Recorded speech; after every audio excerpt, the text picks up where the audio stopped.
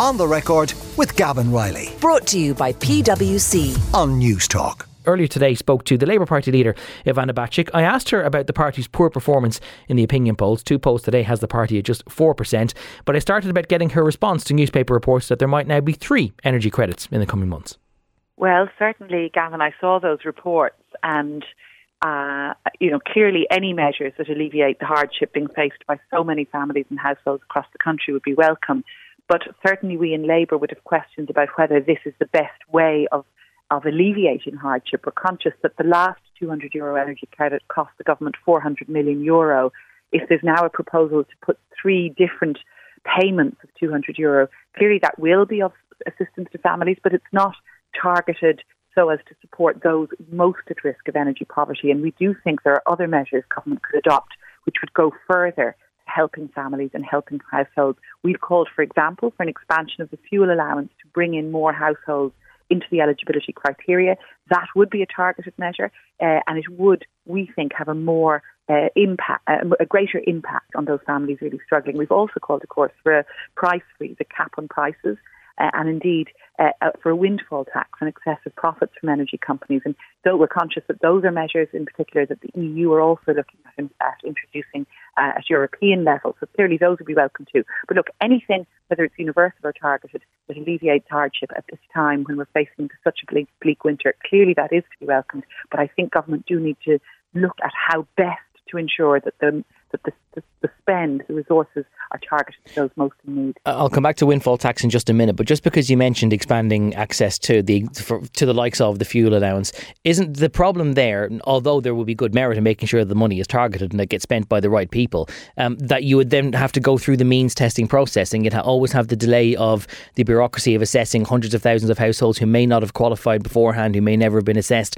and the time that eats up when they could be getting assistance now through a blunt universal system for which the legislation already exists and could be done effectively overnight. Yes, clearly that there's a logistical issue there, as you say, and it is of course easier simply to give the universal payout. And clearly that universal credit is of huge support and huge assistance to families and households, so there's no doubt about that.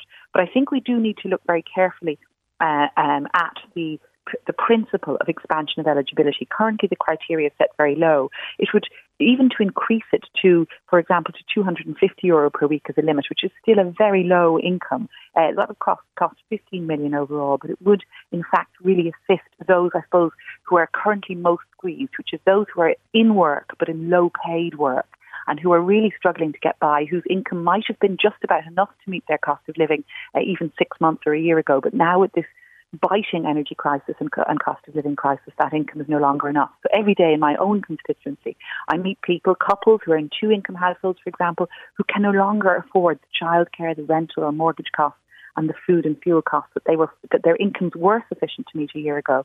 And that's why we in Labour have said Ireland needs a pay rise. We need to see government do more to alleviate those costs. We're calling for a cap on childcare costs in particular, because that's an area where government could really intervene to make a big difference.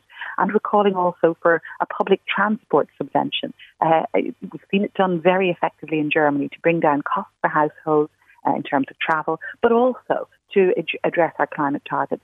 So we think we should see a climate ticket introduced in this budget. €9 per month would enable anyone to travel anywhere in Ireland for free on public transport. Not free, but for that very €9, subsidised price, exactly. And again, in Germany, that's been so successful. We've seen it take millions of tonnes of carbon out of the atmosphere and really support struggling households. And we're also calling for free GP care for children, which has been a long-standing Labour aim. Sure. I'm sure people would probably point out that it hasn't been a totally unqualified success in Germany, because it does mean that the public transport, even as extensive as it is, has been massively overscribed, and you have people sitting on the floors in trains and difficult to get on buses. But the point taken about the success of getting people onto it in the first place. About the windfall tax, and you mentioned that the EU is effectively pursuing this now anyway. Yep. Eamon Ryan was saying yesterday that this is likely to yield billions for the Irish Exchequer alone to be able to put towards energy cost mitigations and the likes. Do you find it sort of curious that this is now happening at EU level, and that the Irish government has been somewhat reticent to pursue this, or at least that we know that within Fine Gael that they're reticent to pursue a windfall tax because they're frightened of scaring off further investment in infrastructure?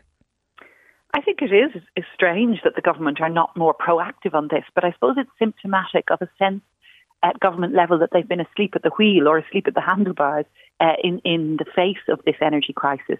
You know, months ago, this was being predicted. Indeed, since the brutal invasion of Ukraine by Russia began in February, it was very clear that what had already been an issue with rising energy prices was going to become even more so. And now we're seeing Putin weaponising gas supply to Europe. And so, you know, it is long past time for government to start introducing the sort of emergency measures that actually other countries have already introduced. And we've seen, for example, in Spain, a free cap on energy prices introduced nationally before this was being reviewed at European level. And similarly, we in Ireland should and could have introduced windfall tax provision much earlier. We've looked at some of the figures from the department themselves have been giving us on this.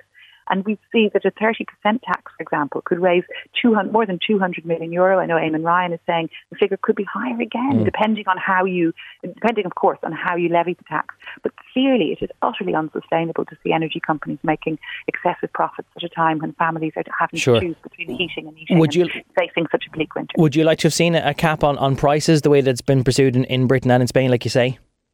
Yes, we've called for that. You know, it can be very costly. We're conscious of that. But we're also conscious, as I've said, that the €200 credit the government are proposing is a more blunt instrument, but it is also very costly. So, you know, the government does. We do know also, I suppose, Gavin, that they're in the Exchequer figures from last Friday that that we've already got a €6.3 billion budget surplus in the first 8 months of this year. So, you know, there is this paradox where, you know, there's a successful economy at one level, but people struggling to get by at another level. You know, Ireland isn't working. It's just simply not working for so many households. And so the government does need to harness some of that Exchequer surplus into alleviating hardship, into doing radical things like a cap on prices, like a windfall tax, like the free GP care and childcare caps that we've called. The reason I ask about a price cap, though, is that it's been tried in Britain, and one of the problems that you have in Britain is that they regularly then had to end up increasing the price cap because there were energy providers going out of business because they were unable to provide energy at the lower level. Now, I know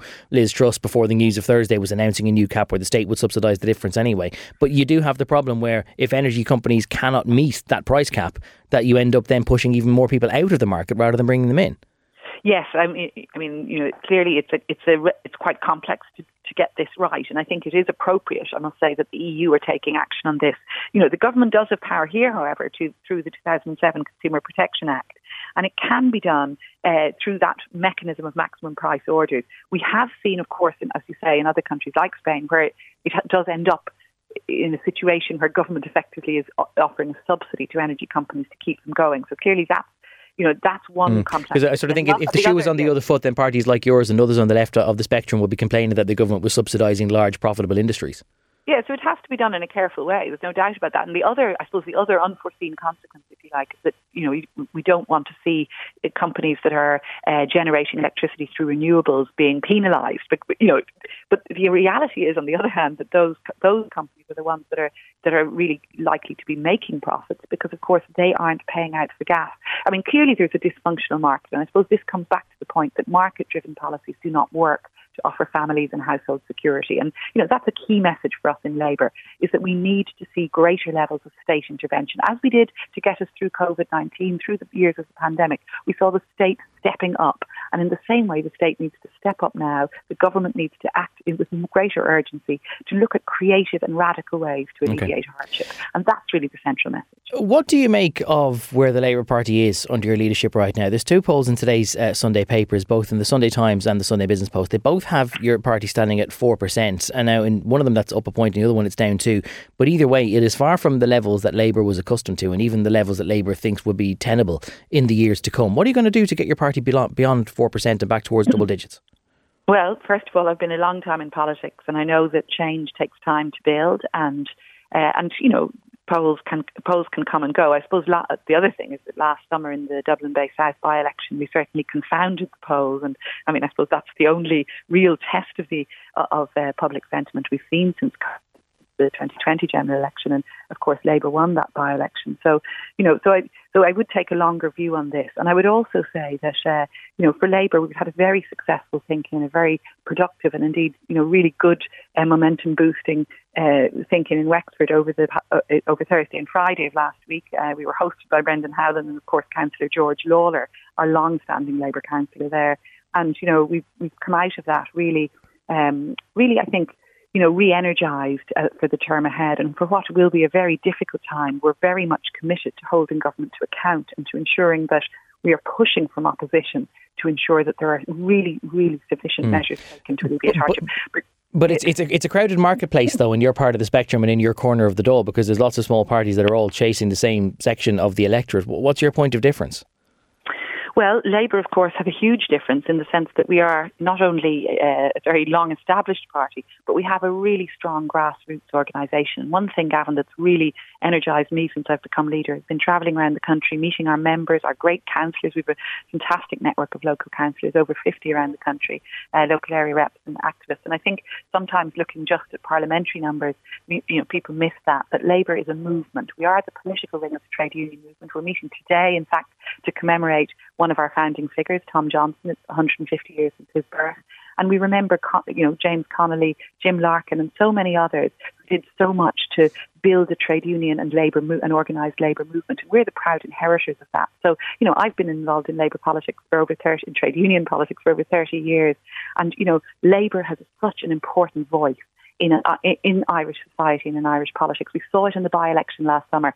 People want change, they want positive change, and they want that message of change that comes through so strongly from our Labour values of equality and solidarity. I think it's a very important time for us to put forward the Labour voice. If people do want to pursue change at the next general election, then they're likely to try and evict at least the two larger parties of the current coalition. And most people think the next coalition is either going to be, based on the current polls, Sinn Féin with the support of Fianna Fáil, or Sinn Féin with the support of the likes of yourselves, the Social Democrats, perhaps People for Profit, maybe the Green Party, all things depending.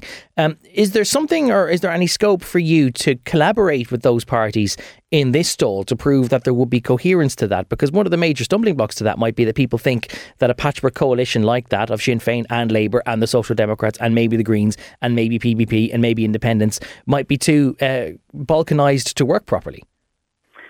Well, again, I've been a long time in politics. I have a strong track record of working and collaboration with all parties and indeed with independents too to deliver change. In the Seanad, Gavin, I brought forward and saw into law more private members' bills than any other senator, and I'm very proud of that record. And really, some of those pieces of legislation, really significant differences in people's lives. So I think we'll continue in that vein. We will continue to work with all parties, including to support parties in government where we think that's appropriate. I mean, we've supported the Green Party's ambitious but necessary climate targets, for example. We're an environmentalist party. We're a green-red party. And, my own preferred coalition, it would be very much a left-of-centre green coalition where we would see environmentalist and social democratic parties coming together to form governments, as we've seen in other European countries. And, of course, we've never yet seen that in Ireland. But that's the ambition we have. But currently, my own focus has to be on building and growing support for Labour and for Labour values across the country. So that's my focus. And, everywhere I go, I'm here, and including in Dublin Bay South, in my own constituency, I hear from people who want to see, who want to see change, who want to see a sense of urgency, who want to see really new policies coming through from whoever is in government to address the hardship they're facing on care, on climate, on housing, on jobs. These are the issues that are really biting into communities around the country. And, that's what we want to offer, is a sense that we can change things, that we can deliver more state-led policies and more support for people that are struggling, and that we can build an Ireland that works. That is our Labour message, and that is our Labour mission.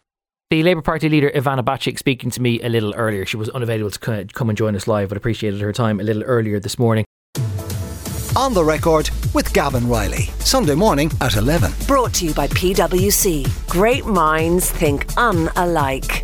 Different skill sets, diverse opinions. It all adds up to the new equation. On News Talk.